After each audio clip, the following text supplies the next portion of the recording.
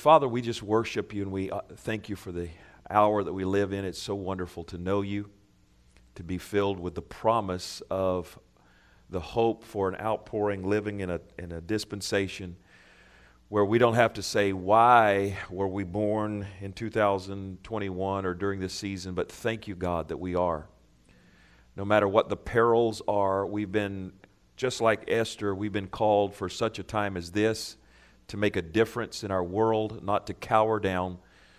Lord, not to despise, but to lift up and to pray for and to, Lord, be intercessors in the earth. And for this end, like the children of old, like the examples of old, like the Esthers, like the Daniels, like those that would stand in the gap, we continue to pray and stand in the gap, and we thank you for our call into revival. We love you, Jesus. We love you, Jesus, and we thank you for your great grace over our life in this call. Hallelujah. I want to go back to an old prophecy, not too old, but it's one that we shared together last year, and it's one of the 10 blueprint prophecies. So if you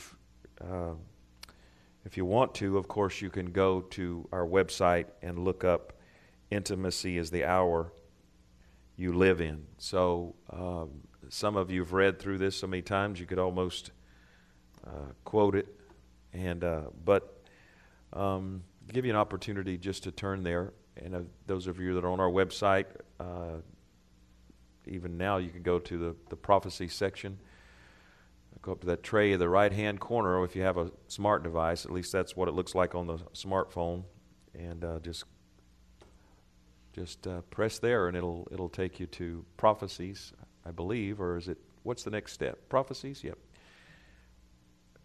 You know what? Easier than that. It's on the face page of there you go. It's on the face page of the website. As soon as you open up the website, it's right there, Blueprint Prophecies for 2020.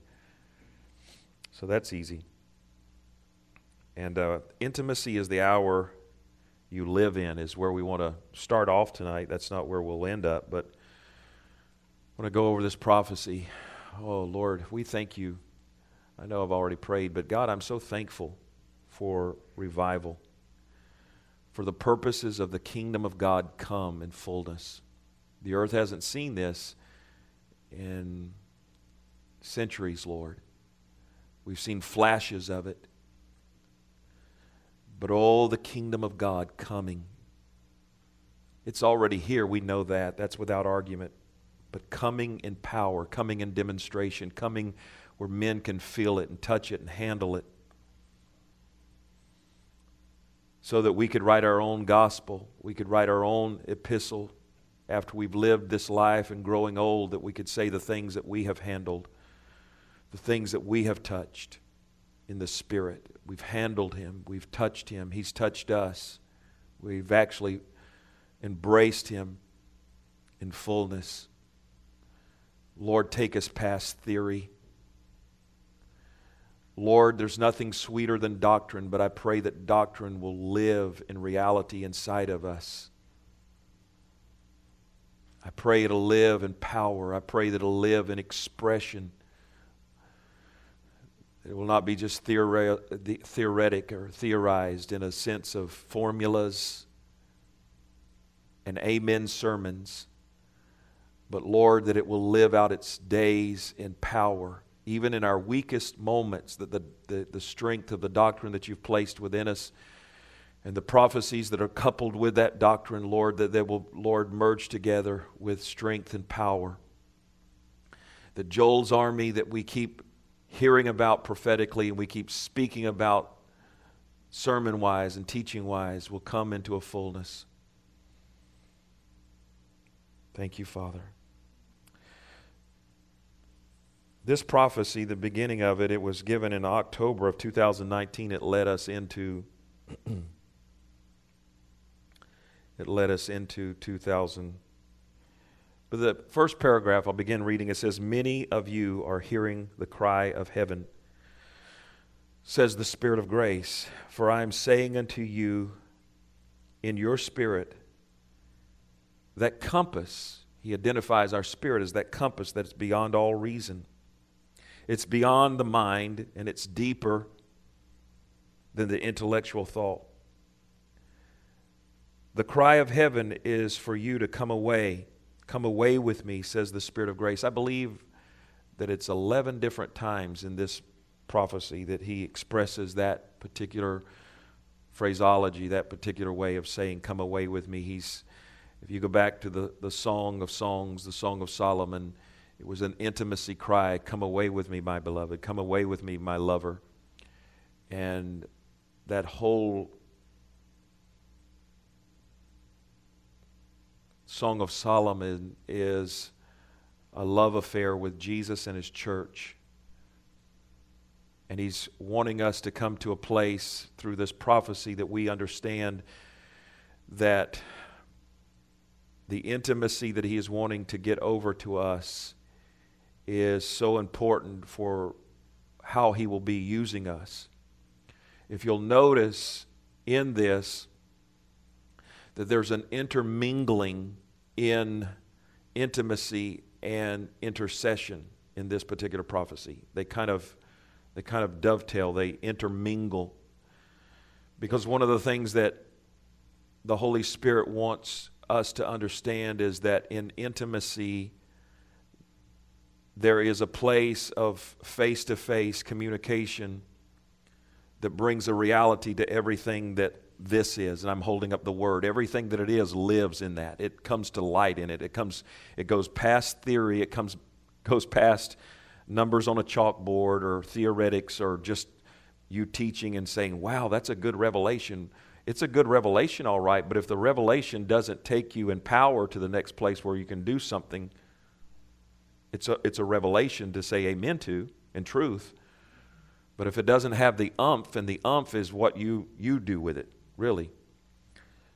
So he says, come away with me, but one of the things I want you to see here as we read these next several paragraphs is that he is intermingling or marrying together intercession and intimacy.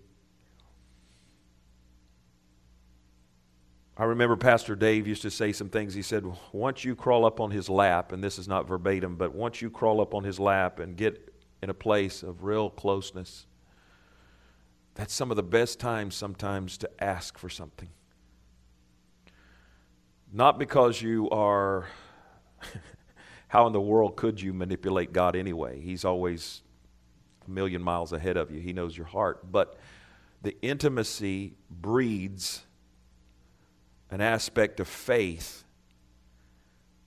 Just like tongues brings faith, just like word, hearing and hearing brings faith. But intimacy, you can't get in the same room, you can't get in the same closet with the Holy Spirit that faith doesn't come. So one of the things too that we need to realize about where this journey that we're on concerning intimacy and worship, and I said last week that worship was a vehicle to take us into intimacy. I would say that they're very close to the same, but not exactly the same, because worship will take you to intimacy. But in intimacy, there's a whole lot of interaction. A whole lot of interaction. There's him saying things to you, because if you look at the Song of Solomon, it's a song, but it's an antiphonal, what would they'd say an antiphonal, being back and forth. It's one sings and then the other one sings back. So in his presence, in worship, it takes you to a place of intimacy, but in intimacy, you catch his heart and you catch that place where he wants to get over to you what he wants. He wants to love on you, and then he wants to help you express your love to him, because you grow in that. Your compassion grows in that. Your love grows in it. And faith. So it's a good intermingling. So if you are in a staunch kind of mentality, a cooker-cutter mentality of like tongues, chop, chop, word, chop, chop, worship, chop, chop, and I'm going to do this, and then I'm going to do this. Sometimes it's training, and it's important to discipline yourself to get in one place and kind of stay there until you You know, when we first jumped on this journey 20-something years ago, it was just like, let's see if we can pray an hour in tongues nonstop, you know. And then we beat a tongue, you know, we went an hour, and then we went 2 hours, and we went 3, and then, you know, the rest is history. And you learn how to sit or you learn how to go about and do tongues. And then you get into confession, and you learn confession, and you learn all the different aspects. And then one of the things that we've really heard from the Holy Spirit specifically in these last several months, or the last year, or obviously more than a year now, is that He's wanting us to go into intimacy. But when you're in intimacy, when you're with your Father, because you've grown up, we've grown up on this. We're not fully, I wouldn't say we're fully grown. I'd say we've grown up a lot. There's no formulas in that. You can be in worship,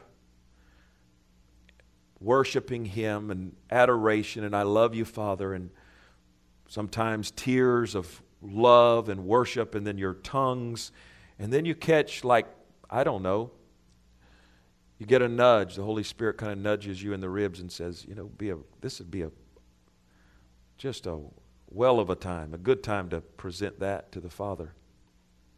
Or you're face to face with Jesus, and you're expressing to Him where you want to go and how you want to die, and His image to be formed in you. And then He says something to you, and you say something back. And that's intimacy.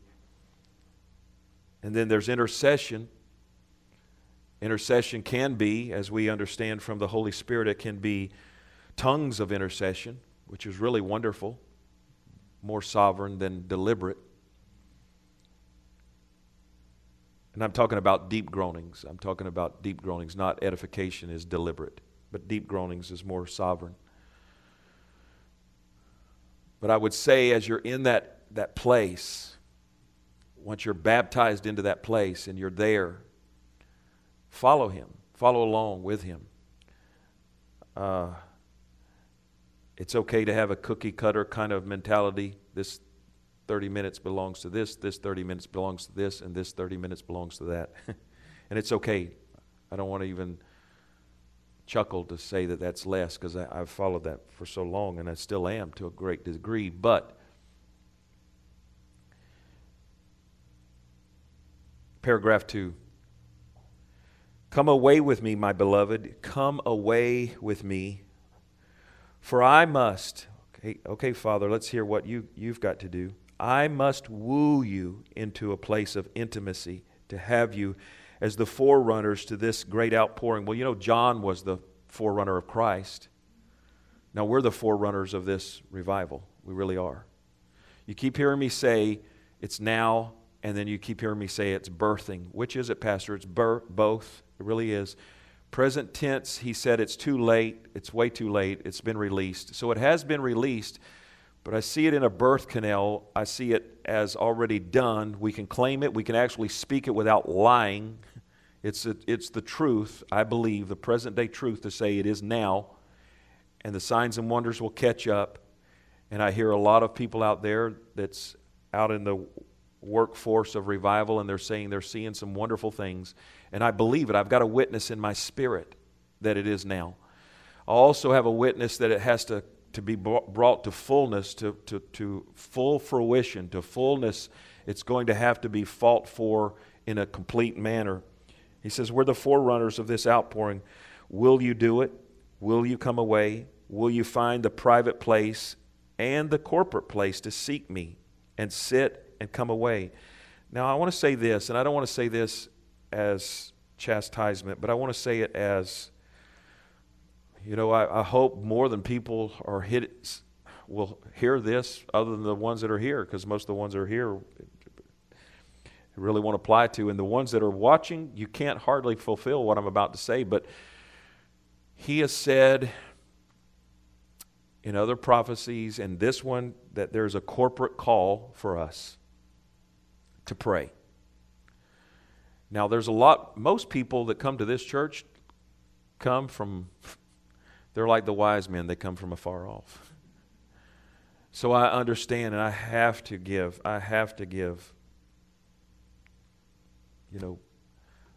room for that.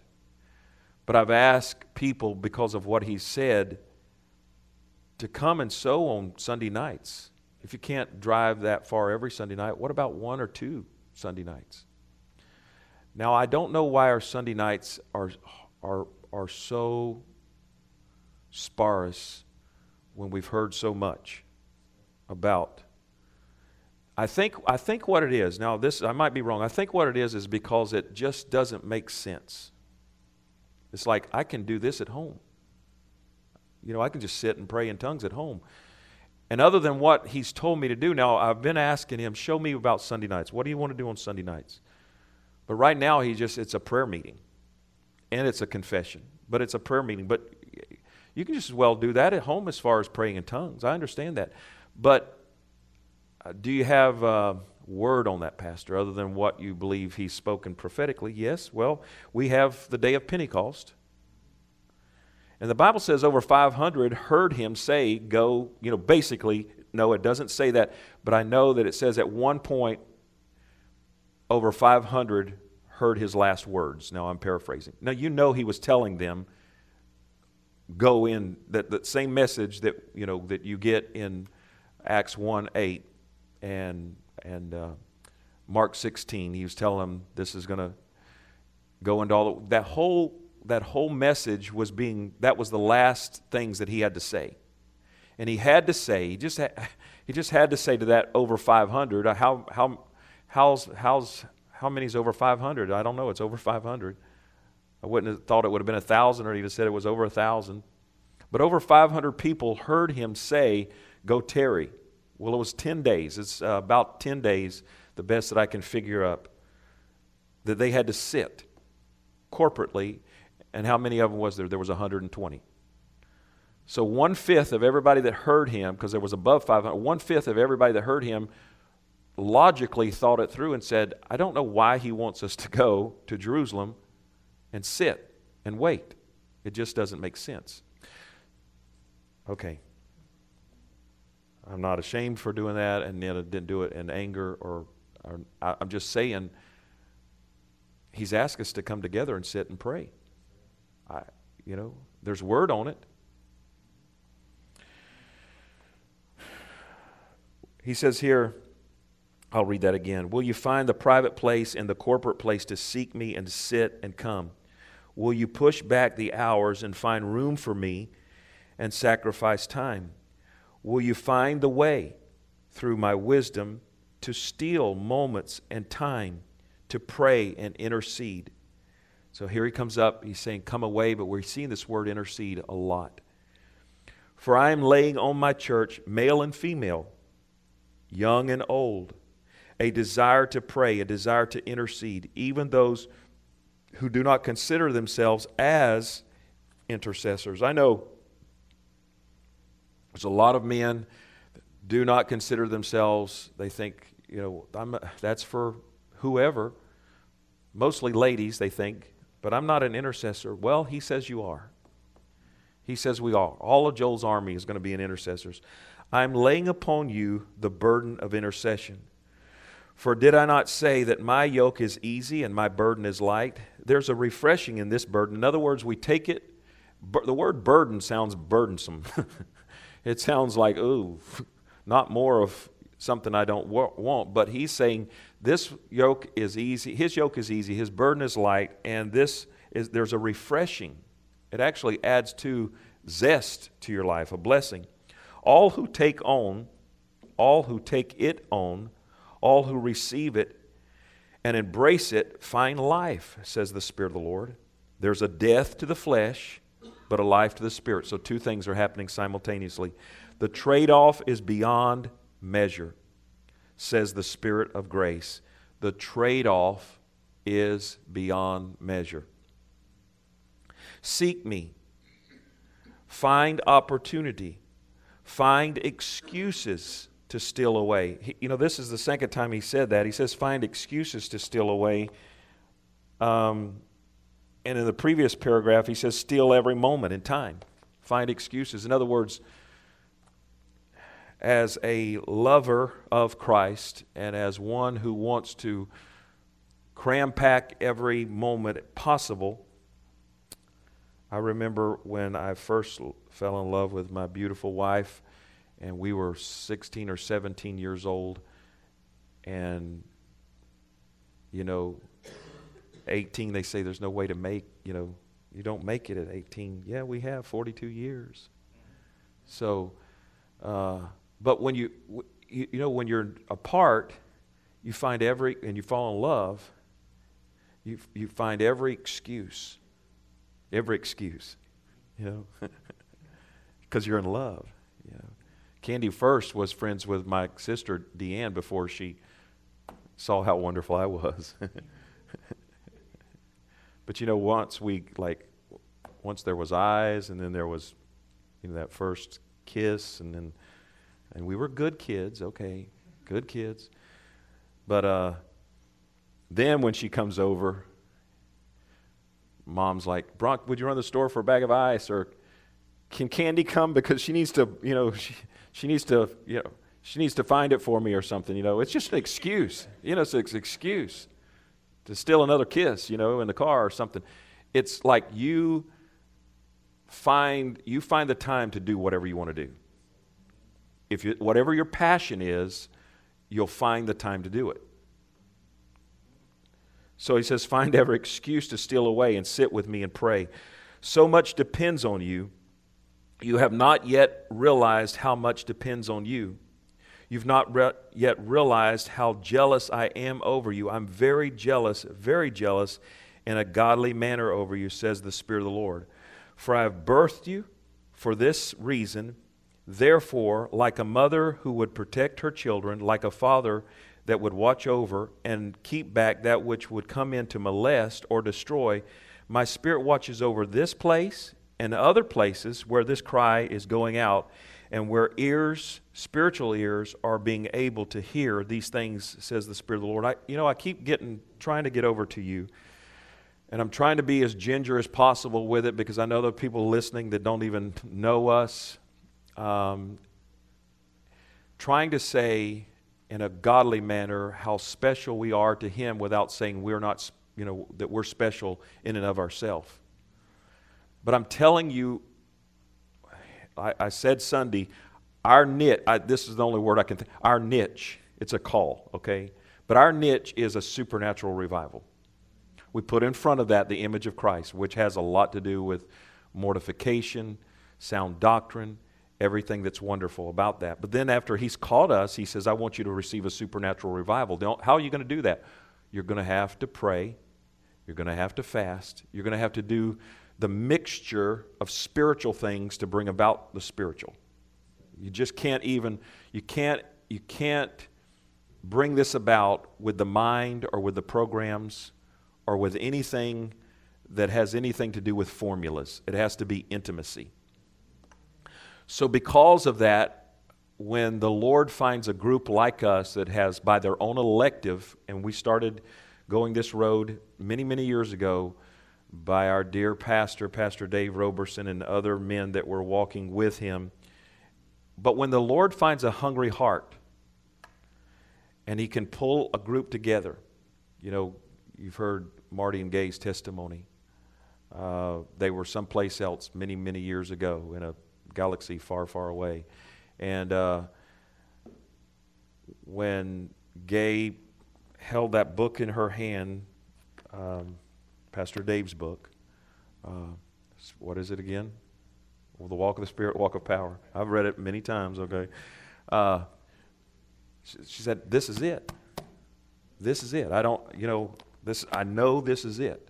I know this is it.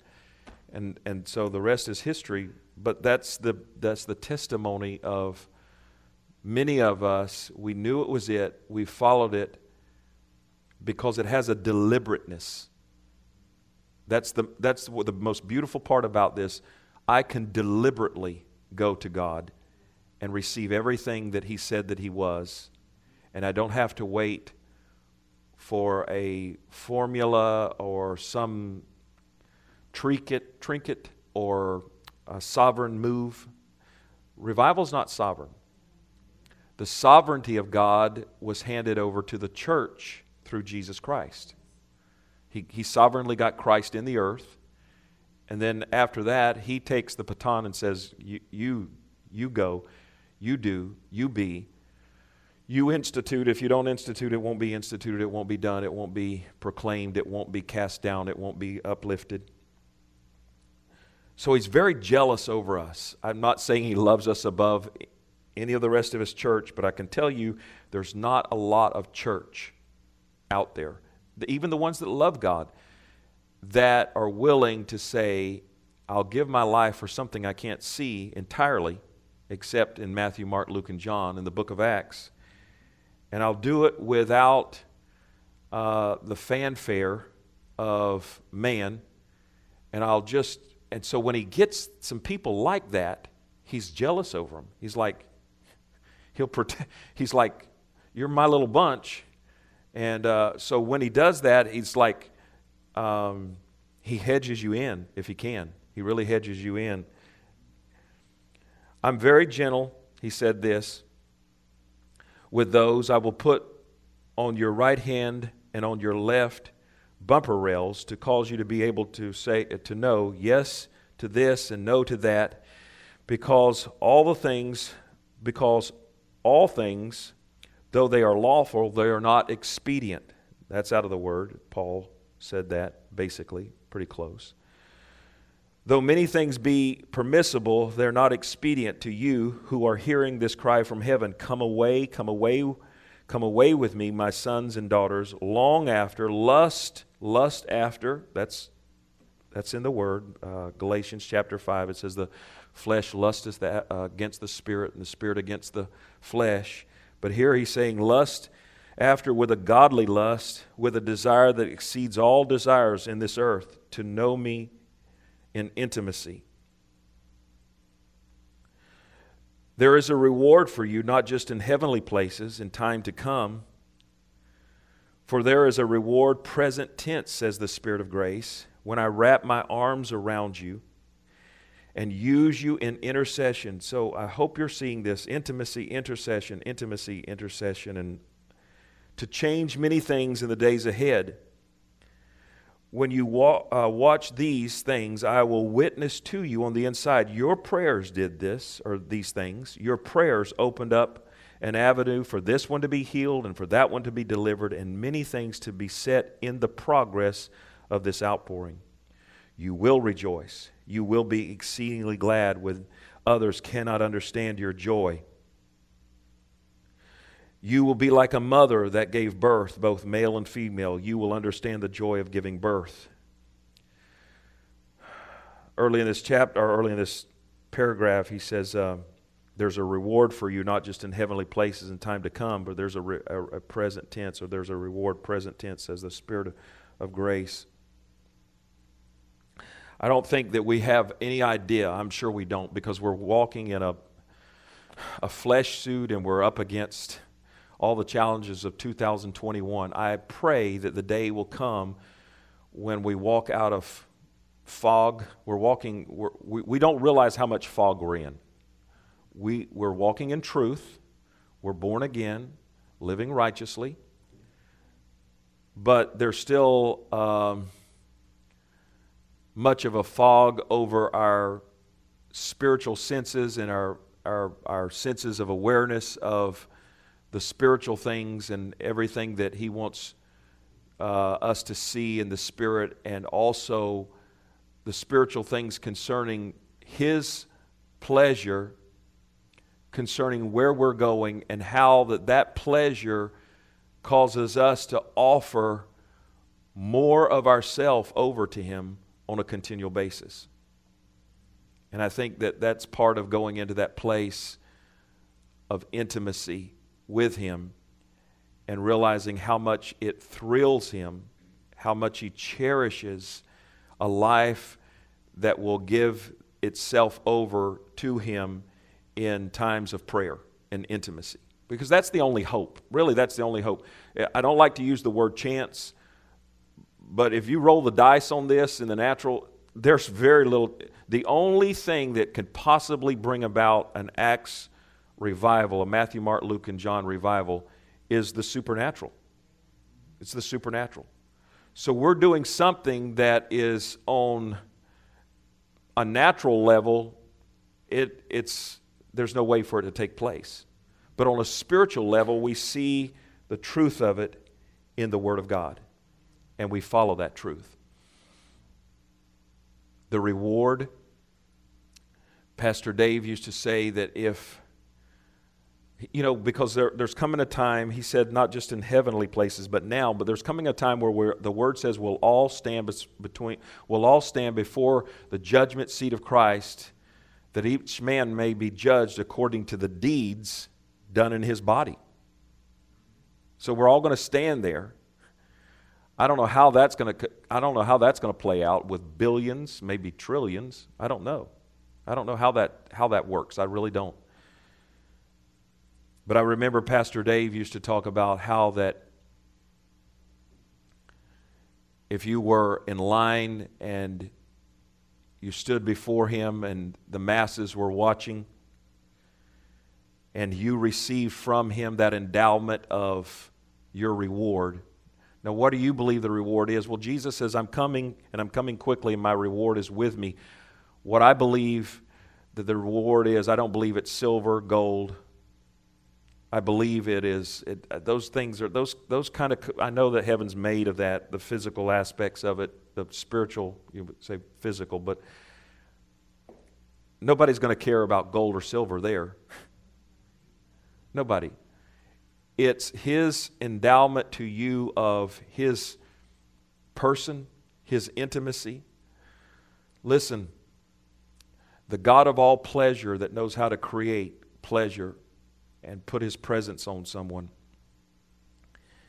He knows how to dial that up.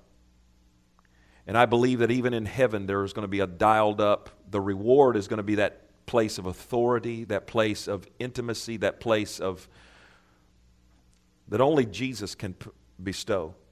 There won't be any little and bigs, but there'll just, if you look at somebody, you'll awe of the glory they walk in. You won't be jealous, but you'll be so appreciative of it, and you'll think, now that person, they didn't get that here. There's no way for them to have got that here. There was no persecution for them to go through. There was no challenge. They never had to claim anything. And he said, you may have that little guy or that little child, because they grow up there. If it's a created scenario, but pull on your shirt, robe. I don't know what we'll be wearing. Mister, yes, little one. Could you tell me something? Yes. What was it like? I saw how the Lamb looked at you when He described what you had gone through and how that you had been faithful. And then when He bestowed over on you that glory that you're walking in, could you tell me what was it like for the challenge for you to get to that place that you received, and what, because you see, mister, I was a child of war, I was a child of famine, I was a child of abortion. I grew up here. I never had any chance of the reward. Heaven's always been great. I've always been in His presence, never lacked anything. But I would have loved to live on earth just for the sole purpose of being able to, I would have even taken the chance to live there and missed God and be eternally judged just for the opportunity to see the pleasure that He just gave you because of what you did for Him in the fight. So we're fighting. We're fighting, and in eternity there's a great reward for us, but He's promised a reward even now. And that reward is for us to stand in a place where we're watching all this going on and the Holy Spirit saying, you're the one. You're a big part of this. Without your authority, this would not be taking place. Makes us want to be faithful, doesn't it? Makes us want to be faithful.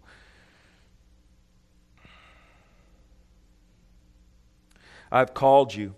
I saw you before you were born, having a timelessness in myself. I desired many to go this route, but by your own election you have chosen. So I come to you with a jealousy. I come to you with a desire. I'm placing that desire stronger and stronger inside of you. It is of your own election. I can't explain that. Anybody that's born again has Christ in them in that sense of the word, because they have a new nature. But not all Christians love Him the same. They don't. They don't love Him the same. That agape is placed in there, but what they do with it and how they turn it over, where they begin to conquer the flesh and love Him with a passion and want to investigate further than their own lives, that's their own election. Incredible gladness is in front of you in the days ahead, says the Spirit of grace. You will be glad for every moment that you fought back the temptation to quit. You will be glad for every moment that you have walked past an offense that could have diverted you from the right hand or to the left. You know, when we get there, and I know this in the Spirit, and I believe that you'll agree, we'll not be there 5 minutes looking in His glory out of this fog, for that purpose, out of this mirage that we walk in, saying this is the reality. No, it's not the reality. The reality is in the Spirit. But we won't be there 5 minutes that we won't be, there'll be another temptation inside of us that can't be remedied. It'll just be, it is what it is. It'll be like, my goodness, I wish right now that I had another 20 years, 30 years, 50 years, 10 more lifetimes. Because if I'd have known it was going to be like this, if I could have somehow lived in the image of this, boy, I'd have gone further and faster and harder, spend more hours in prayer, more times in church, more times fasting. I'd have give it all I've got. And there won't be no shame there, but it'll be like, man, could I just do it again? Knowing what I know now, could I do it again knowing what... Well, is there any way to... Yes, intimacy takes you into a place where you see glimpses of that kind of necessity, why it's so important. You will watch people from all walks of life come in and be healed, he says. You'll watch the little ones come in and the little ones will be healed. You'll watch people from all walks of life come in and be healed. Yes, the children coming out of the groves, coming out of the pastures, coming out of the places of obscurity. Pastor Dave prophesied that. Exactly like that, children coming out of the groves. So that's not only to us here, that's everywhere. Whether or not you have groves, orange groves, that's not talking about necessarily physical groves.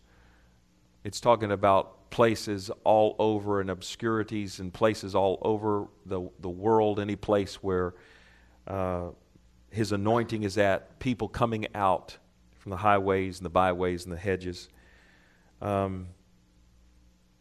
You'll watch them be healed, and you would trade another 10 years for more of the opportunity to give yourself over to the divine intercession, says the Spirit of grace. Here He has the intercession, come away with me.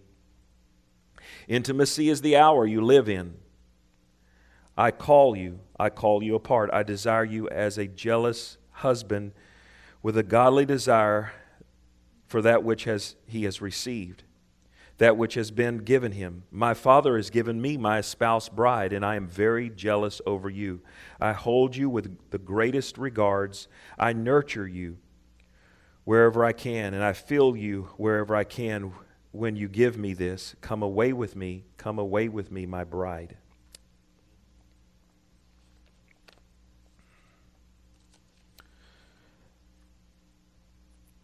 What we're after is an Acts revival, a Matthew, Mark, Luke, and John revival, if the kingdom of God had not already come in the earth, we couldn't ask for this. It's already here. It's present tense. We're believing for that which is to come into fullness, to come into fruition, to come into manifestation, to come to materialize, however you want to say it. The closest that I consider, this is mine, that I consider as a spiritual outpouring that was close to what we're after, but only lasted 3 years, was the Azusa Street revival back in the early 1900s. We watched a number of videos last year concerning the different modern day revivals, but some modern days, I'm not talking about, even in the 21st century, I'm talking about within the last 100 years or a little plus. But none of them, even the great awakenings, first awakening, second awakening, none of them really held to signs, wonders, baptism of the Holy Spirit like the Azusa Street outpouring. And we're going to watch a short clip of something just for historical value, because I want you to hear this, because where they were at, we're going to, and far greater, because I'll make some comments a little bit, and that's not the essence of what I want to say or what I want you to catch concerning why it didn't last. But I'm telling you, the one that we're going to receive is going to last, and we're on the threshold of it. Now, the Azusa Street was powerful because I would call it the,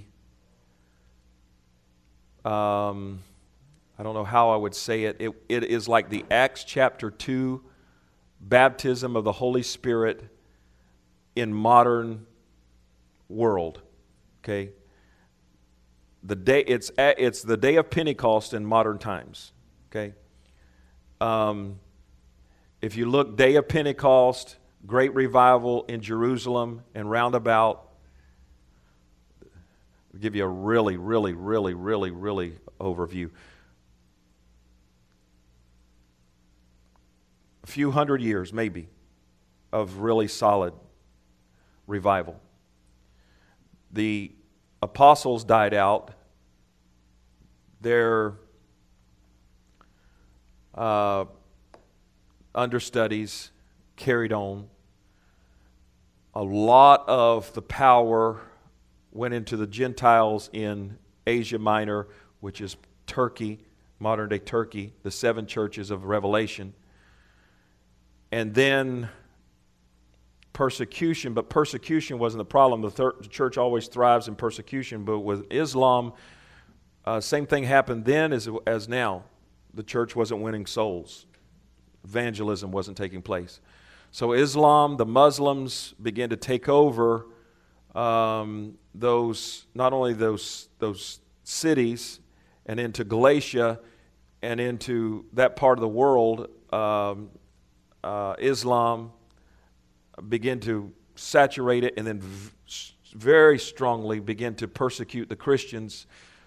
The mass of what you call the anointing or evangelism or truth, other than down in Italy, Rome, Roman Catholics, but the mass of it moved up into Europe, Great Britain.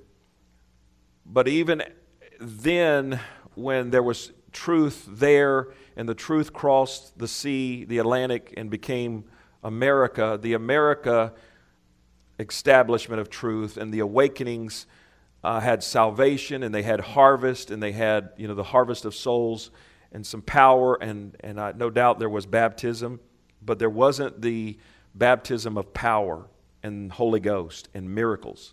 It really wasn't until Azusa Street that the baptism of the Holy Ghost, boom, blows back, into the earth in really astronomic form, in a very powerful way, like it did on the day of Pentecost.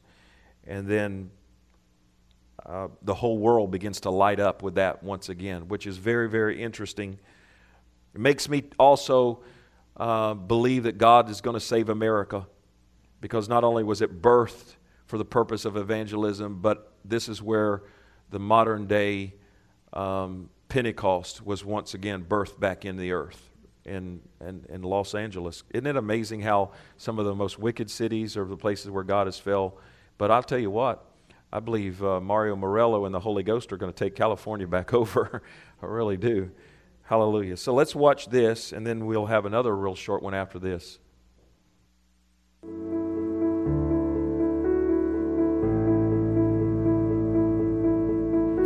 Revival meetings at the Little Mission found at 312 Azusa Street were always powerful.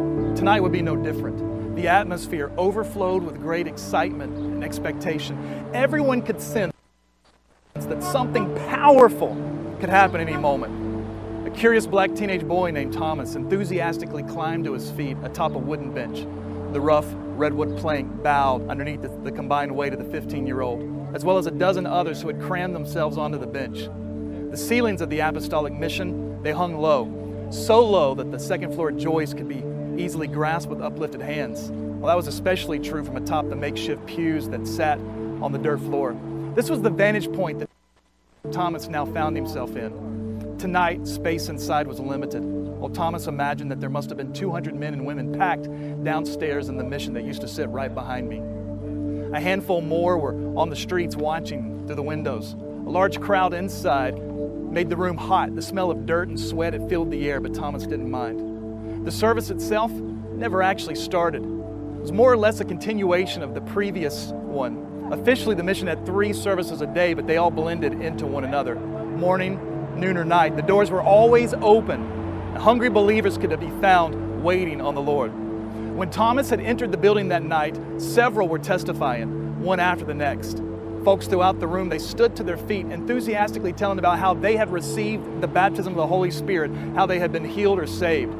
As Thomas listened, a short man from a Mayan tribe, he stood up and began to testify in his tribal tongue. His testimony was interpreted by a friend who accompanied him that night. He shared how he came to Azusa and how he heard a German woman preaching the gospel to him in his own language. He was astonished to hear somebody speak so fluently a tongue that he alone knew. She didn't know what she was saying. She was simply speaking in tongues, but what she said was for him alone. He was at once convicted and surrendered his life to Jesus that very night. He jumped up and down, shouting the only words in English he knew. He said, "Jesus, hallelujah! Jesus, hallelujah! Jesus!" Thomas watched as the excited little Mayan ran across the room and laid hands on a sickly-looking woman. She'd been suffering from tuberculosis. Immediately, she felt the power of God go through her body and was instantly healed. Jumping to her feet, she picked up the testimony where the little Mayan had left off.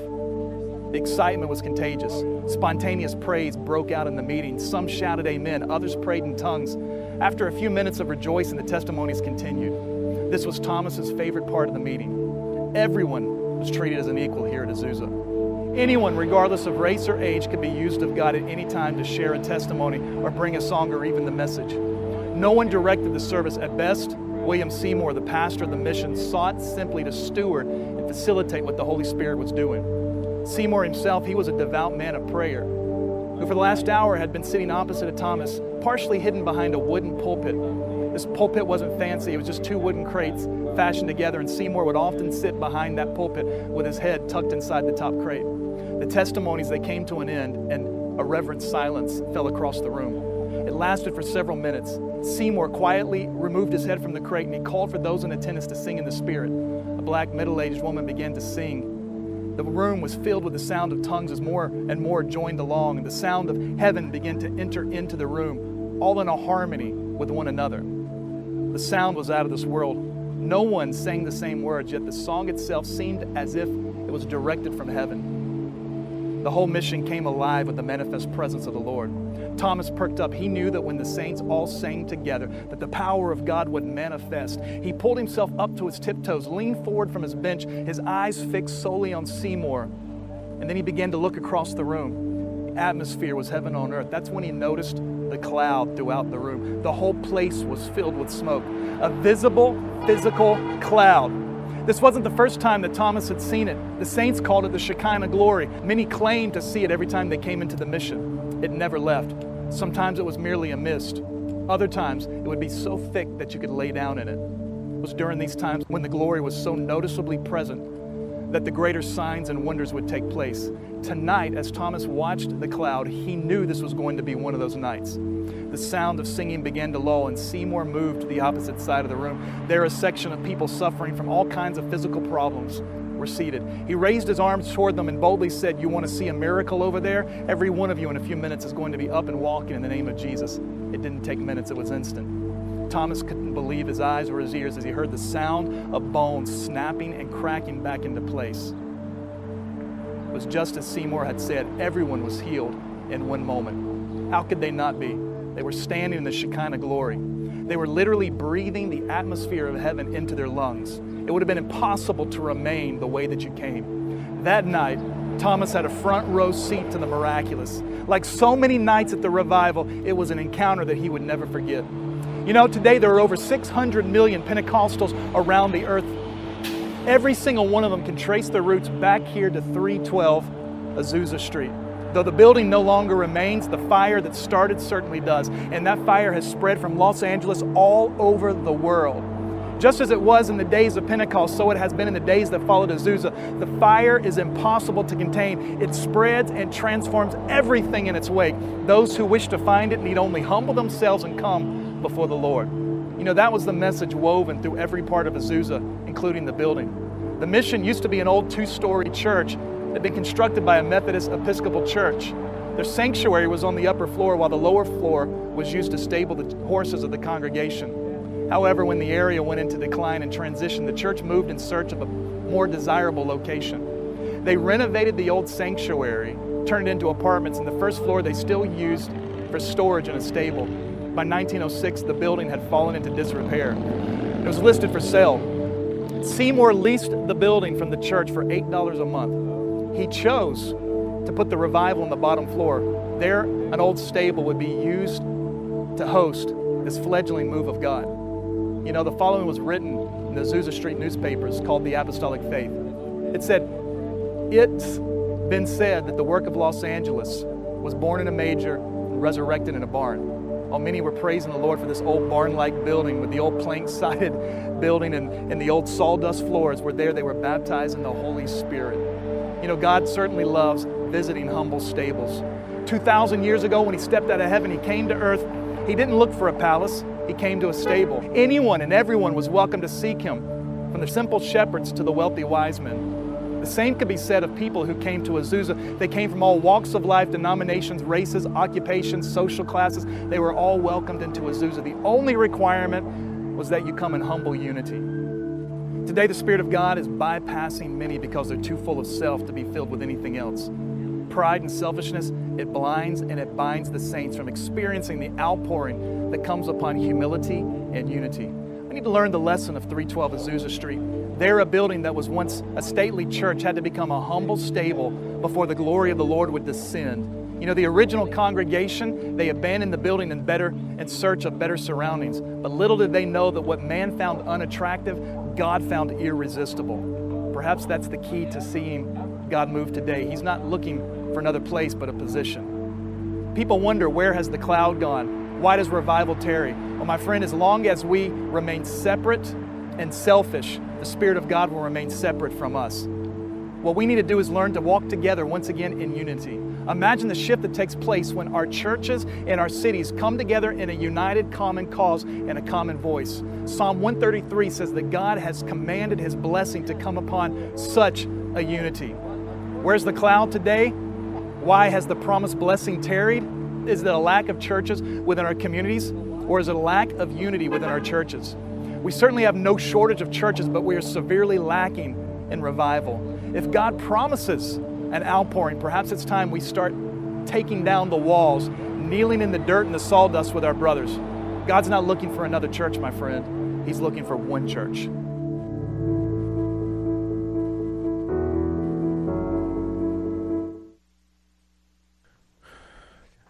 Okay, hallelujah.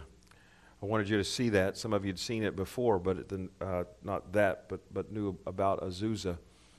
It lasted for 3 years. This one's going to last till He comes. it was at a place. This is going to be a distribution of His glory all over. It's going to be a presence not just in the church, but all over. It's a jolt. Now, this is very close.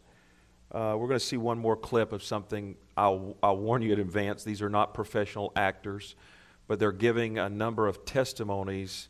They're acting out a number of testimonies that took place during the Azusa Street meetings. I want you to catch this. I can't verify by name these testimonies. I do believe these type of things took place because they took place in the revival in the book of Acts. The Azusa Street, God bless them, they were pioneers. So we have to appreciate part of their demise was they didn't know how to structure the revival as in stewarding it properly. It's one thing to want to let God. Well, let me say this. One of the things that you see out of the Azusa Street is very close, not exactly, but very close to the prophecy of the book of Joel. And what we keep saying is that everyone is going to be used, and that's exactly right. He wants to get past. He wants everyone that is engaged. I mean, truly walking in. It's not going to jump on you just because you walk in the church and you're, half backslidden and you could care less. But anybody that's engaged, He will use you in a very, very, very powerful way. And it's very close. The Azusa Street revival was very close to that because so many people besides William Seymour was being used. The only thing is they didn't know how. Because of not having years, we have not arrived. But I think one of the things that we thank God for is that what we saw, and we're still in the process. We have not arrived, but what we saw for decades is the importance of doctrine, and it still holds just as much a place in us as ever. But they did not have decades of doctrine, and so because of that. There was a lack of understanding of what leadership is for. Leadership is not to stifle, but it is to guide.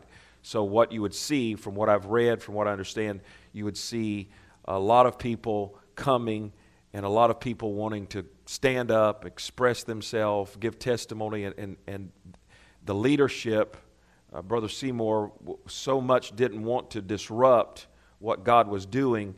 That a lot of things I think at times were allowed because here's the thing, and we have prophecy on this. And one of our prophecies, the Lord said, in the days ahead, when the revival is raging, you're going to have. He didn't use the word charlatans, but He said there will people come in that they will say, "Give me this," like Simon the sorcerer. They'll want to buy it, or they want to manipulate it, or they want to. Here's the thing. In Christendom, there's a lot of weird people. Might as well say it. And if you can't turn the floor open to just let everybody come and go and do and be, and that's called pandemonium. The fivefold is always supposed to structure something. In other words, I hope you don't think revival just means everybody's going to be just, I got something, I got something, I got something, I got something.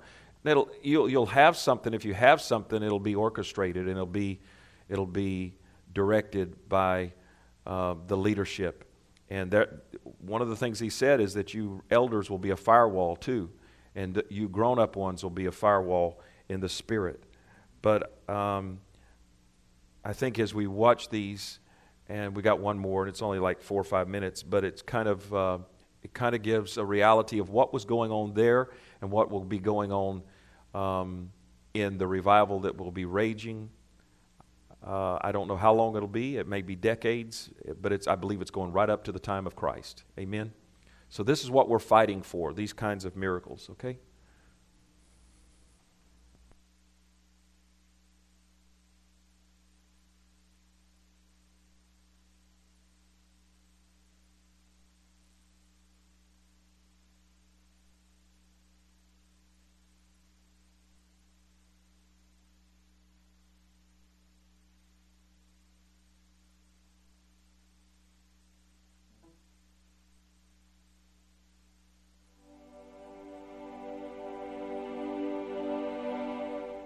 And he looked at the altar and said, y'all want to have some fun like we did about a year ago when the man's leg grew out?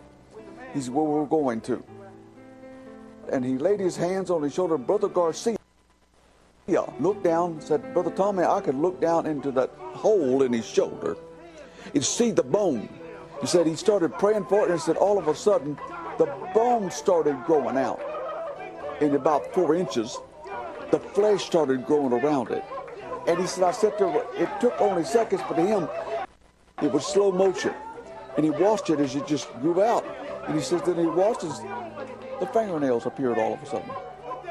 This man, his chin dropped down to about here. How he ate, I don't know. And even those people at Azusa told me they didn't know. But they started praying for him, and then you could hear bones popping, and his chin started coming back up. And with just in a few minutes, he was normal. And Lucille said he was really kind of attractive. She had come to Azusa Street. Sister Carney saw her come in with a bloody bandage over her ear. And she said you could see she was in tremendous pain. So she went up to her to minister to her, and she told her what had happened. She said she pulled it back and said, Tommy, it looked like a raw piece of meat. There was nothing there, just a raw piece of meat. Well, she started praying for it, and the woman said, oh, I feel tingling, and the pain's all gone. The pain is gone.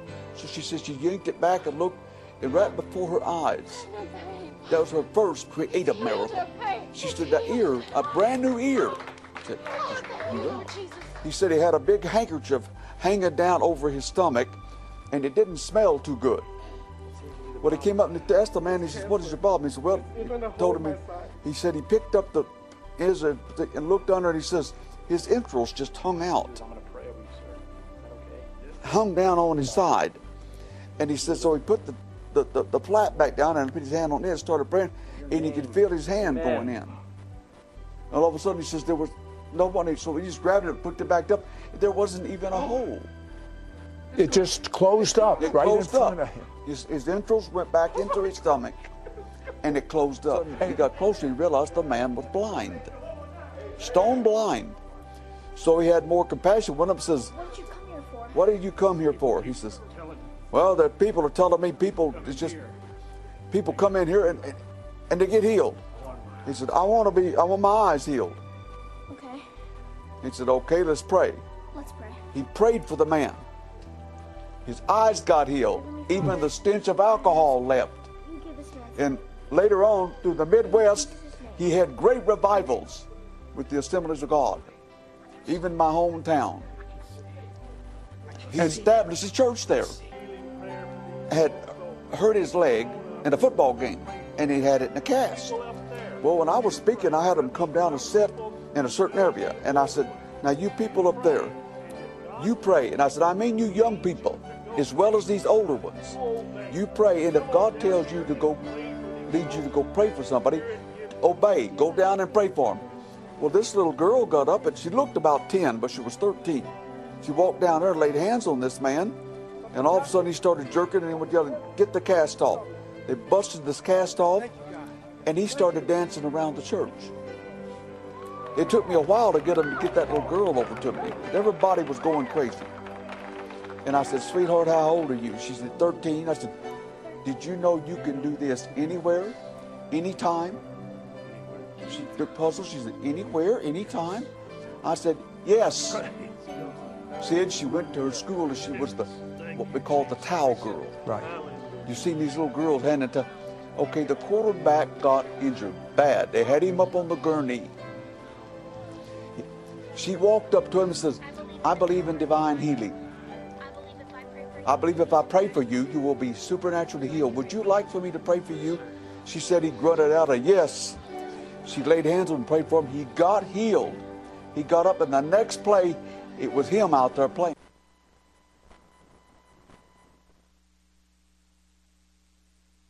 The lights.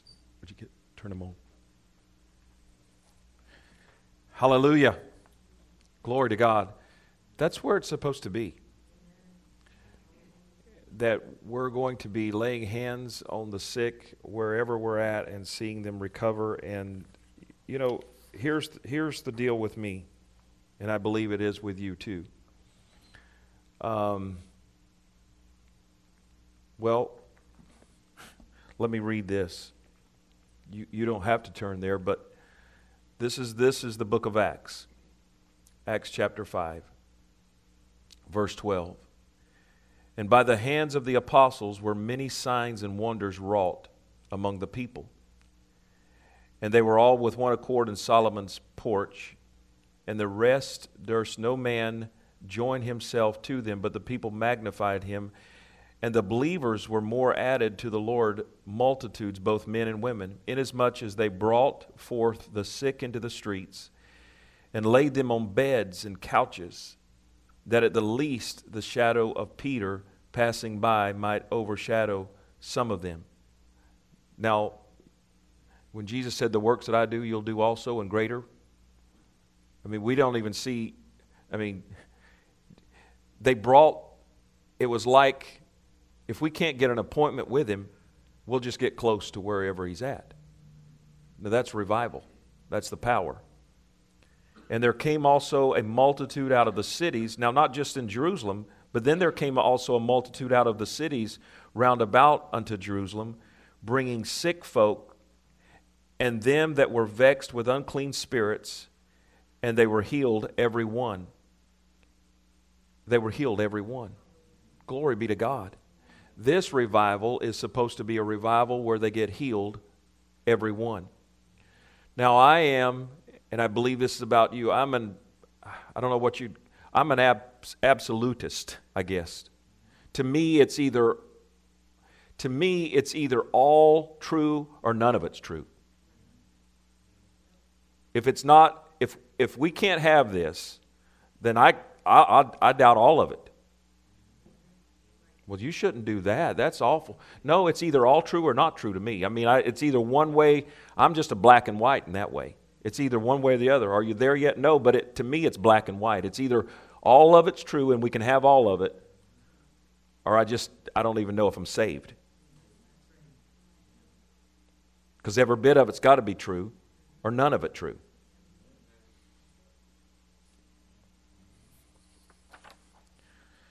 Now, you've heard this one. But this is what we're fighting for. Do you believe it's true? Oh my. I'm giving my life for it, just like you. This comes from, it's an excerpt from Smith Wigglesworth, The Secret of His Power by Albert Hibert. And this is on that book, that particular book. It's on page 33 and 34. But I wanted to read this rather than relate it like I have a few times before. But in this book, he writes about this. And he says, while staying in the home of a curate of the local church in England, Wigglesworth and the curate were sitting together talking after supper. This is real small, teeny print. No doubt the subject of their conversation was the poor fellow had no legs. Artificial limbs in those days were unlike the sophisticated limbs of today. Wigglesworth said to the man quite suddenly,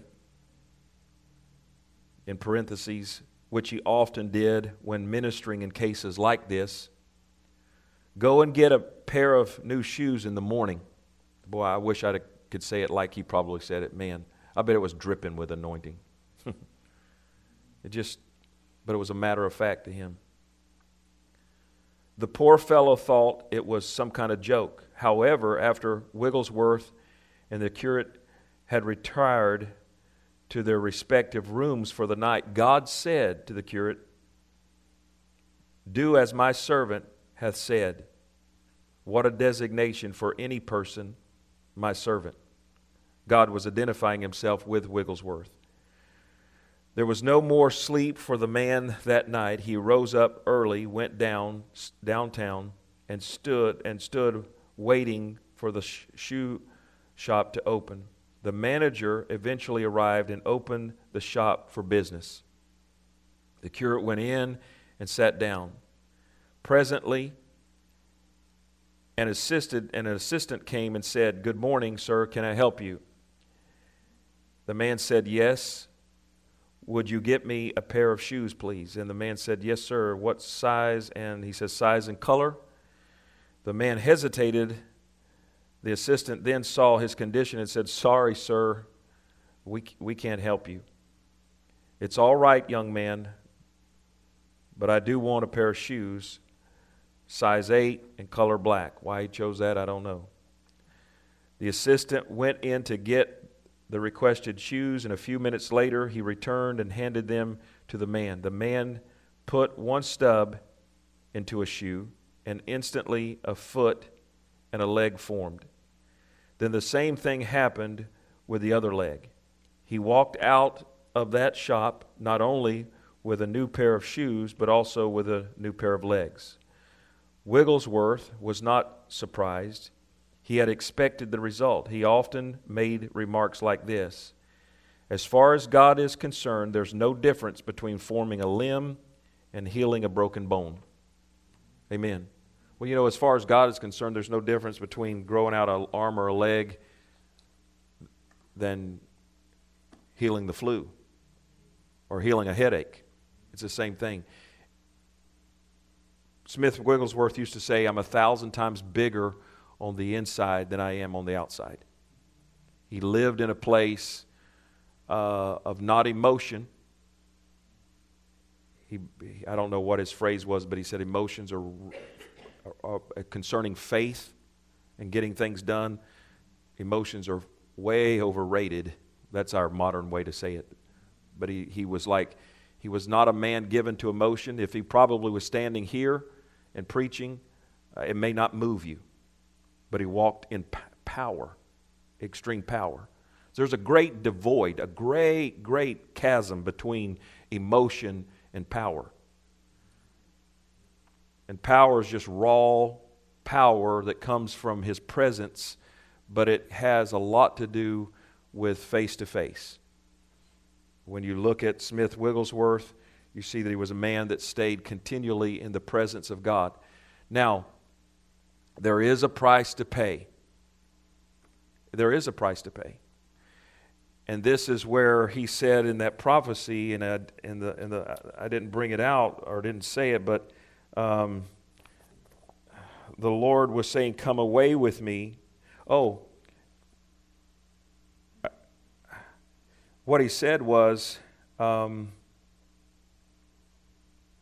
very gentle with those. I put on your right hand and on your left hand bumper rails to cause you to be able to know yes to this and no to that, because all things, though they are lawful, they are not expedient. Though many things might be permissible, they're not expedient. To you who are hearing this cry from heaven, come away, come away, come away with me, my sons and daughters. Long after, lust after that, with a godly lust, with a desire that exceeds all desires in this earth, to know me in intimacy." This is the hard part about revival. It's not hard once you enter into it, but to understand this part, that why is he so jealous? Because once you begin to give him, and he begins to see that out of you, and then you've got really the potential to do this, to grow out arms, to grow out legs, to get little children out of wheelchairs. Then you go into, and it's self-induced. Here's the thing. It's a self-induced. You do it to yourself. Can I tell you this? It's something you already know. Let me tell you this. Let me be quite honest with you. Those of you that are listening, those of you in here, you can go to heaven on a lot less walk than what we teach here. Okay? A lot less walk. As long as you don't do the uglies and do them long enough and consistent enough, you can just be real careless, like you can care less about revival, about intimacy, about fasting, about praying. We're teaching the gold. We're teaching the gold standard. What we're teaching here and what we're asking, what he's asking of us when he talks about many things are permissible. It was just the same thing that the Lord was saying Sunday. Watch every opportunity. Watch every open door. Watch every promotion. Watch. It's not just in moral things, but it is in everything in life. That for us that are revivalists, He doesn't ask us to walk above the Word. We don't have to create our own laws, but He's asking us to live in a standard that is in a standard that I would say most of the church doesn't have any idea of, as in prayer, as in fasting, as in going forward with God.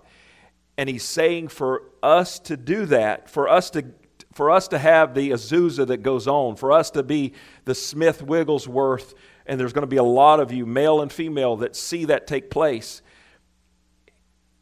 Things that are acceptable, like you can get by with I'm not talking about things that'll send you to hell. I don't even know exactly what thing exactly to put on that, but I'm saying where most of the church lives, a lot, as long as they don't defile the blood and do the nasties that just destroy the light, they're going to make heaven. But we're not trying to make heaven.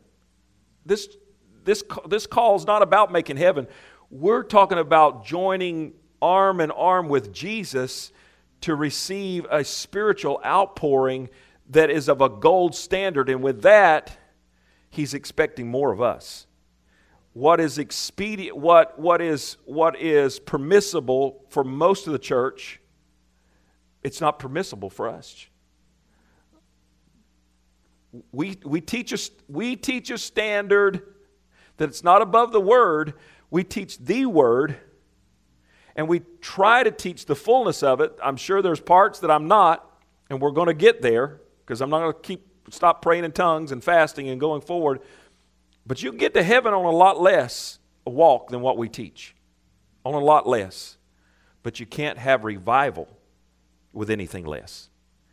And it's got to take a bunch of people that'll say, yeah, you know what? My so-and-so brother or sister from that other church, they'd laugh at the commitment that we're asking for.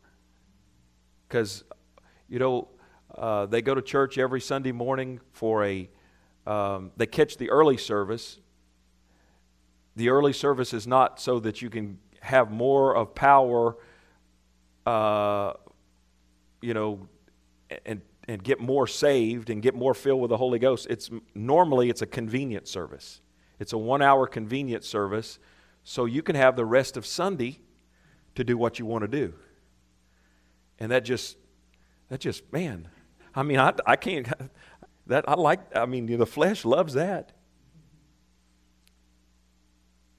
But we're teaching a standard that I don't know what your deal is. I don't know what He says to you. But for each of us, it's that place where we go into intimacy and He's saying, come away with me, come away with me. Will you lay that down? He can't. Will you lay that down? That's not going to send you to hell. It's just going to keep you from having the fullness. Will you give me more of that? That's not going to send you to hell. I'm not going to not love you any more or less, but I will come to you as a intimate partner with revival and share my communion with you if you'll do this. Hallelujah. Amen. I really have a craving to see those arms and legs grow out. I really do. And do you believe it? I wouldn't be standing here if I didn't. Okay? And like I said Sunday, I believe it, and there's a part of me that is in a challenge. But I am challenging that giant.